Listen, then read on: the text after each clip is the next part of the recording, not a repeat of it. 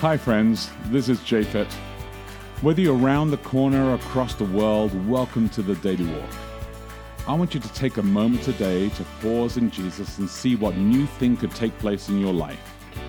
At the end of this podcast, you can download our app, Boulder Church, or visit us online at boulder.church to connect. And remember, we would love to hear from you as we prepare for our messages every Saturday morning on the Daily Walk. Good morning. We've got all the way to Friday, August 10. Welcome to Daily Walk. I'm Becky De Oliveira. And I'm Japhet De Oliveira. Let's pray for today. Heavenly Father, we're coming towards the end of the week. It's been a busy week, and I ask God for a blessing on today, a blessing as we read this text one more time before tomorrow, before our communities all over the world gather for church, and I ask for a blessing on it. Give us fresh insight one more time, and may we be able to apply it to ourselves, to our families, and to our community at large. In Jesus' precious name, amen. Amen. Okay, we're back in the English Standard Version, Romans 6:15 through 23. Slaves to righteousness. What then? Are we to sin because we are not under law but under grace? By no means. Do you not know that if you present yourselves to anyone as obedient slaves, you are slaves of the one whom you obey, either of sin, which leads to death, or of obedience, which leads to righteousness? But thanks be to God that you who were once slaves of sin have become obedient from the heart to the standard of teaching to which you were committed, and, having been set free from sin, have become slaves of righteousness. I'm speaking in human terms because of your natural limitations. For just as you once presented your members as slaves to impurity and to lawlessness leading to more lawlessness, so now present your members as slaves to righteousness leading to sanctification. For when you were slaves of sin, you were free in regard to righteousness. But what fruit were you getting at that time from the things of which you are now ashamed? For the end of those things is death. But now that you've been set free from sin and have become slaves of God, the fruit you get leads to sanctification and its end, eternal life. For the wages of sin is death, but the free gift of God is eternal life in Christ Jesus our Lord. All right. So here's our final question for this week, which is this question here. If you have children, imagine what you'd do for them if they were in danger. What would you do to save them? How has God done the same things for you? That's a great question. If you have children, or if you don't, imagine what you'd do for them. If you do, what would you do for them if they were in danger? What would you do to save them? And how has God done the same things for you? Well, I could think of one specific thing that it's not even imaginary. It's something I actually did, which was when Joshua was a baby. He was maybe, I don't know, between 8 and 10 months old. Oh, yeah? And we lived in England, and we had this very steep staircase, because there's so little space there. Yeah. The staircases can't take up a lot of space, and so they're steep. And at the bottom of it was a hard concrete floor. And I was carrying him down the steps, and I slipped on the steps, and I began to fall.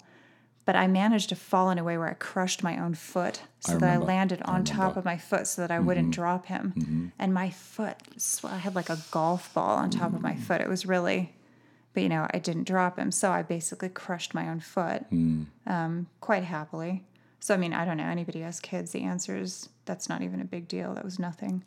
You would do anything. We do anything. And that's the thing about it that's kind of weird about it, right? We in fact, actually, I feel like there are moments, with both of our boys where they've either come home or I've seen something happening to them, and I would just do anything, if possible, to trade myself, to place myself in their place so that they don't have to suffer, so that I would actually take on anything, so that they would actually not have to experience that kind of pain. And I think that's actually what I feel that God does for me as well, and it's hard to express that some ways, literally, other than I do feel these moments in prayer, or I do feel these moments in worship, or I do feel these moments just when I'm studying, where I just feel this kind of like sensation where I understand clearly all that God has done, and I feel overwhelmed by that. Well, I think what Mark, it might have been today when he wrote about the idea that if you think, and I'd never really thought about it this way, but if you think that you should have been crucified, like actually crucified, but that Jesus took that punishment instead, so you didn't have to be crucified. Yeah, that's kind of like, whoa. It's most of us, I don't think, tend to think that I would have had to have been crucified. You just don't. I don't know. Yeah, think about it. I don't think we think about the fact that we will never have to face eternal death. That the that we actually get the opportunity to have resurrection. Yeah, I mean, that is a pretty big deal. Yeah, that death is defeated. And I think that is. I mean, that's actually what life is, that we get to live on forever. I don't know. You know how people say that things that are repeated often seem more true? But I find that the opposite is also true, that things that are repeated often become Less valuable. more trivial. And I almost think the fact that we, as Christians, learn this stuff from childhood and we're taught the stories so repetitively and from such an early age, first in a very simplistic way, and then gradually in a more complex way, but the simplistic way kind of sticks and it becomes so familiar Yeah. that it does kind of lose some of its potency. You don't ever have that feeling of unfamiliarity. Yeah. You know, where if you really want to understand something, you want that feeling of, like when I'm writing, what I try to do is be able to see something as if I've never seen it before, as if I've never looked at it before. And that gets really hard to do with something that you're too familiar with. It's hard to see it as if you've never looked at it before. Yeah. So I don't know. I wonder sometimes if we talk too much, if we kind of lose some of the sanctity of things by talking them to death.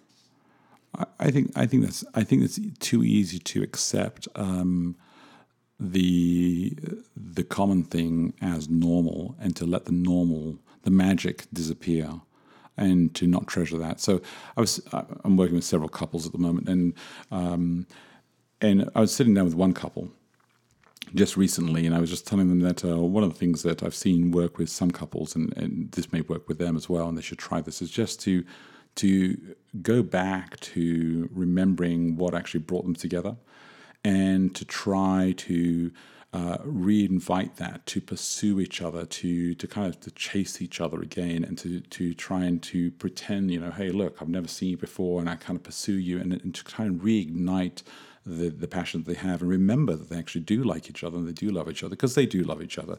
But it's difficult sometimes they take it for granted because they say they love each other, they're with each other all the time, and you just take it as commonplace. And I think we do that with God, like you're saying. I think we do that with religion. I think we do that with our faith, where we make it commonplace, and it becomes like every day the thing that we do. And so then the matter of fact that God has died for us, it can be do that way. I think that's actually one of the reasons why we've struggled with communion. Instead of doing communion every single time that we meet in our faith tradition, we do it like once a quarter, generally speaking, instead of doing it every week. Yeah. And yet, at the same time, there's something inside me that sometimes I'm like, I thought it was just that people didn't want to have to do all the extra work. No. It's not a matter of getting volunteers. No, it's actually because I really do believe it came out of the idea that it's a sacred thing. We should do this, once a quarter, and we don't want to make it commonplace. And whereas other Christian tribes, they do it every week because it's just the continual reminder. Well, I've said this. I talked about this in a Connect group once a few years ago. They were talking about Sabbath, and I was, about how special Sabbath is supposed to be and everything. And I was saying it's really difficult to get that jazzed about something like it's so special when, it's like every week. It happens every week. And then somebody in the class said, well, is it special when I kiss my wife? And I said, well, I really couldn't say. And again, he said, well, are you married? And I said, yeah. And he said, is it special when your husband kisses you? And it's like, to be honest, sometimes not. No, it's always. Come on, anybody who's been married for a long time, sometimes you're amazing. like, mwah, okay, see ya. So I think it's unrealistic. I think we build up a lot of weird expectations when we think everything has to be amazing. Yeah. Like every week. Come on. Yeah. Or, communion as well. Are you always going to have this road to Damascus kind of experience where you're knocked on the ground? Paul had that once. Well, he didn't have it every week or every day. I think so. I think that's why we have, like a week of spiritual revival, or a week of a week of to prayer. Try to ramp up your emotions. Is to bring us back into space where we can actually just think again and reflect and kind of focus on that kind of thing. And I think that's important. Like, last week we had Icky, who came in as a guest speaker to speak to us all day on Sabbath, and it's beautiful when you have I think that's great. But I think the goal of life should be to try to somehow be satisfied without high points, like without needing that. It's kind of like a drug, like without high points. Yeah, without needing to have a high point to sustain you. That you can just have kind of Yes, I'm Flat totally line. inflated. A flat line. A flat line, and you're like, okay, I'm alive. The goal of life is flat line. Well, Let's not you wouldn't tweet be alive that. in a Let's not tweet that traditional one. flat line. I don't know. I'm actually I no really kind do of believe in peaks the and valleys, mountains just kind of and an even keel. You don't need to feel just wow, like overwhelmed with anything, and you don't need to feel despair. You just kind of yeah. like, hey, I'm content. It's a good day. Hmm. I can live this way. I can live in contentment. I think contentment is actually very important, and it's sustainability. But I also look and treasure something amazing take place every day, and I look for Adrenaline something. junkie. Yeah, maybe I am, and I kind of like that. I kind of like the conversations I have with people every day, and it's just I'm sure. I do. Okay, cool. All right. Should we repeat the question? Yeah, we do, because we've actually run out of time. If you have children, imagine what you'd do for them if they were in danger. What would you do to save them, and how has God done the same things for you? Think about that, my friends. Look after each other, live love, and we will connect tomorrow. Hey, thanks again for listening to the Daily Walk podcast today. Hey, if you have any questions, reach out to us online at boulder.church. And if you can help support us, please feel free to give online at boulder.church/give. Until next time, look after each other and live love.